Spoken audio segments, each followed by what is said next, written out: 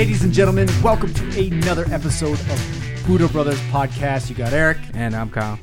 And I would like to repeat, you've tuned in to the Budo Brothers Podcast. Today we're talking about repetition.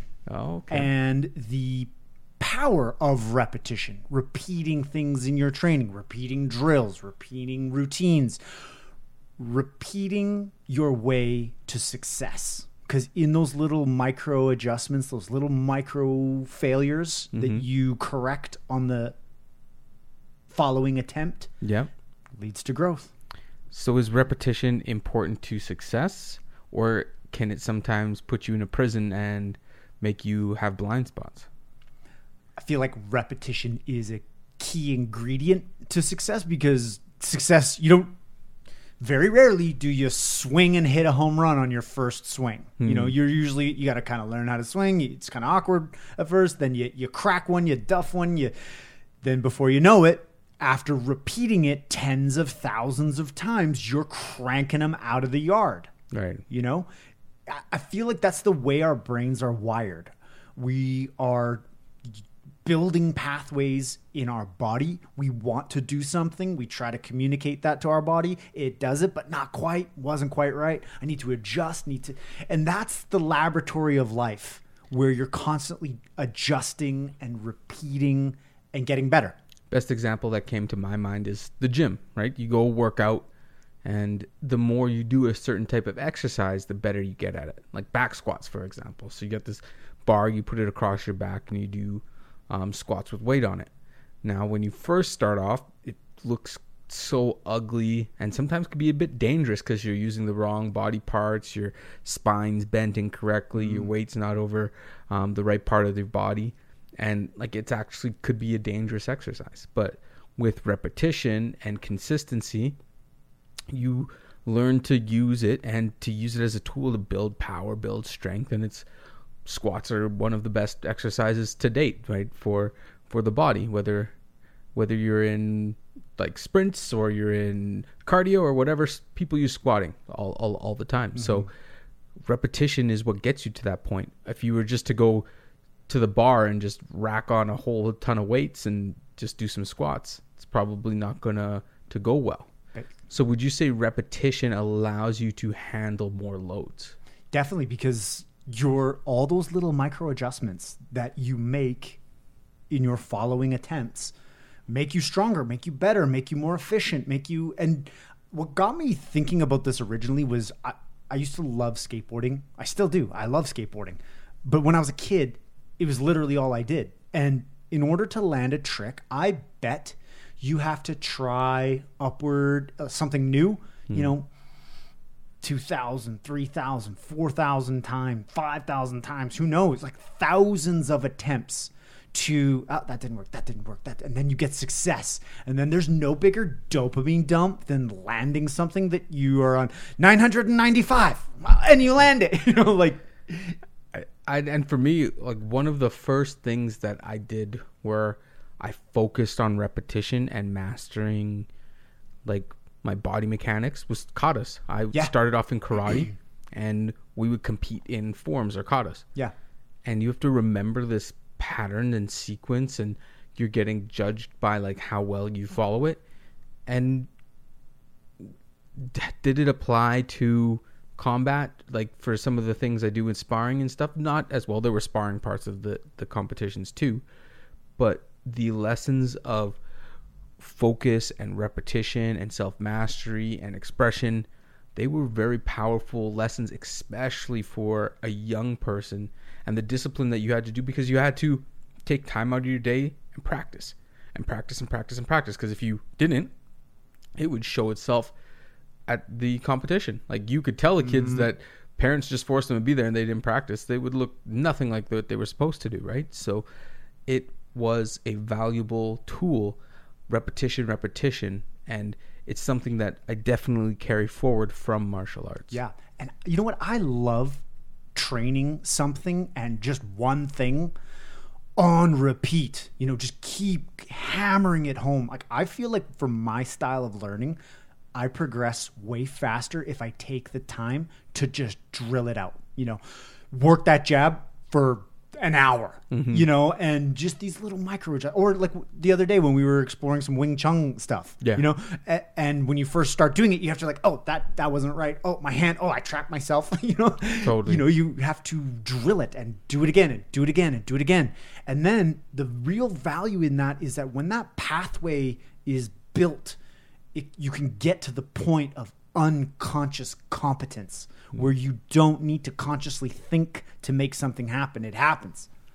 So one thing I noticed when we train, we learn different ways. How do you program something into yourself in order to start the repetition process? Because like you obviously see a skill and then you have to somehow absorb something of it to repeat it. How do you get taught that? Like, what's the best way for you? Does it have to be broken down into little steps? Like, how do you learn in order to start the repetitive process? I am a tactile learner. So like a good I love training with a good instructor that can help me feel like, oh, see when I move my hip here, feel that? Whoa. I do. Like I can really understand conceptually. I have good spatial awareness. I'm not a very good auditory learner. I need to be shown. I need to see something. I need to ask the questions. I need to try it. I need to screw it up. I need to take it. I need to take it to the lab. Mix some chemicals together and see what I get. Yeah, I think that's the thing too. Is when you are doing something repetitively, you can't just do the same thing wrong over and over and over again. You have to realize that at first you're going to be making mistakes, and then taking kind of every level that you build and adding to it, right? Not just being satisfied with like doing the same thing wrong over and over and over again. Like you get repetition to build in mechanics, movement, brain pathways to reach a certain point, but you have to then break that down and figure out how you're going to improve it. And that's one really kind of vital part of martial arts because it gets tested right away. Yep. Right? So if you're going for, let's say, a hip throw, you can do it and practice it all by yourself a bunch of times, but to hit it and to hit it with a moving, resisting opponent are two different things. So repetition only gets you so far until you have to add other variables like to it. So I'm saying self-practice repetition, because there's also repetition of sparring. There's also repetition of being in fights. There's also repetition of being pressured in certain situations. And the more you get to those situations, let's take public speaking, for example. Yeah. The more you public speak, the more you do it, the better you get at it. Yep. Absolutely. Yeah. And it becomes unconsciously competent. You don't have to try. I saw a really cool pyramid of learning, or the progression of learning, where it starts out as you, like the lowest level is you're unconsciously incompetent. So you don't even know you suck. Right. Like you're unconscious of how much you suck at whatever it is you're doing. The next level is conscious incompetence. You're aware that you're struggling. You're aware that I need to work on this. Wow, I really do suck at this. This is very challenging for me and I need to work on this. I need to go and rep this out. The next level is conscious competence. You're very competent, but you have to think about it. You're getting better at it. You're working at it. You've drilled it. You can work at it, but you have to think about it. You have to be like, and you'll still screw up, but you're very thought. You're consciously competent. Then the level of mastery, the highest level, is unconscious competence, where you do not have to think about it. It is ingrained, and I feel like it is a level of mastery where it does take no thought. It is yours. It's doing it. Yeah. Like you don't think of walking anymore. No. Yeah. You're unconsciously competent. Right. But you watch a baby learning to walk and they're repeating that task over and over again, day in, day out, falling, hitting the head, doing whatever it takes. And then all of a sudden you grow up and you don't even need to think about it. Yeah. You don't even need to think about walking. Whereas before it was probably the only thing to try to get do. And fall on your ass. And whoa, it turns out if I lean this way, I fall. Oh, okay. Noted. When is repetition a curse? When you're doing the same thing over and over again and expecting a different result. So, so that's repetition though. It is. when does it become a detriment? Because we were talking about how it's Good. advantageous, Right. But you just said that like the definition of crazy, which Yeah. is doing the same thing over and over again. Mm-hmm. So when does it become a I detriment? think the result, like the fruit that is of that tree, gives you the answer. You know, if you're trying and trying and trying and it's not getting, you're not changing anything, you're not getting better. So doing the same thing over and over again is a detriment. It's a waste of time. And I think that would take some consciousness. That would take some awareness. Like, oh, this is not working. I need to change something. But we've talked about this in the past too, where sometimes we want things to work faster than they do. And how many legends are there of the miners that stopped digging 2 feet from a gold strike? Right. And would you say that's consistency or repetition? Like, what's the difference between consistency and repetition? Because consistency is like always showing up day in, day out, being consistent. Even if you're consistently wrong, consistently you're doing something day in, day out the same way. You show up. But repetition is doing this exact same thing Could be, yeah. over and over, Yeah. wouldn't you say? Could be, yeah. Yeah. So, but when I say them, like, oh, having a repetitive day or having a consistent day, I don't think that they mean the same. No. So It doesn't feel the same. Yeah, what is the difference between it? And I really think that there's a superpower in consistency. Big time. Because I think when you're being consistent, you're open to more variables, right? You show up to the gym consistently, whether you work out hard or not, that's debatable, right? If you are repeating your day at the gym before, like you have to meet that exact same standard. Consistency, I think, is how marathons are won, right? Like where repetition is you're trying to master a particular skill, so you need to do it a particular way. And I think that's where the two play out, and they're both important. Like to pick up, let's say, developing a website or marketing, you need to repetitively try these tasks out. Repetitive. To make it as a marketer or to make it as a business owner, you need to be consistent. You need to consistently show up. Yeah. Like no matter what, no matter whether the process you chose was wrong, no matter what you did was incorrect, like you're consistently there. And I don't know if that's a good definition, but there's some nuance to it, isn't there? For sure. Yeah. And the power of consistency is massive. And it's actually how difficult is it when you have hit a hot streak and you've been consistent and then you stop and then you by definition are inconsistent. Getting back to consistency is very difficult. At least for me it is. Yeah. Like when I'm in the groove and I'm rocking, I'm rolling, it's hard to get me off that train.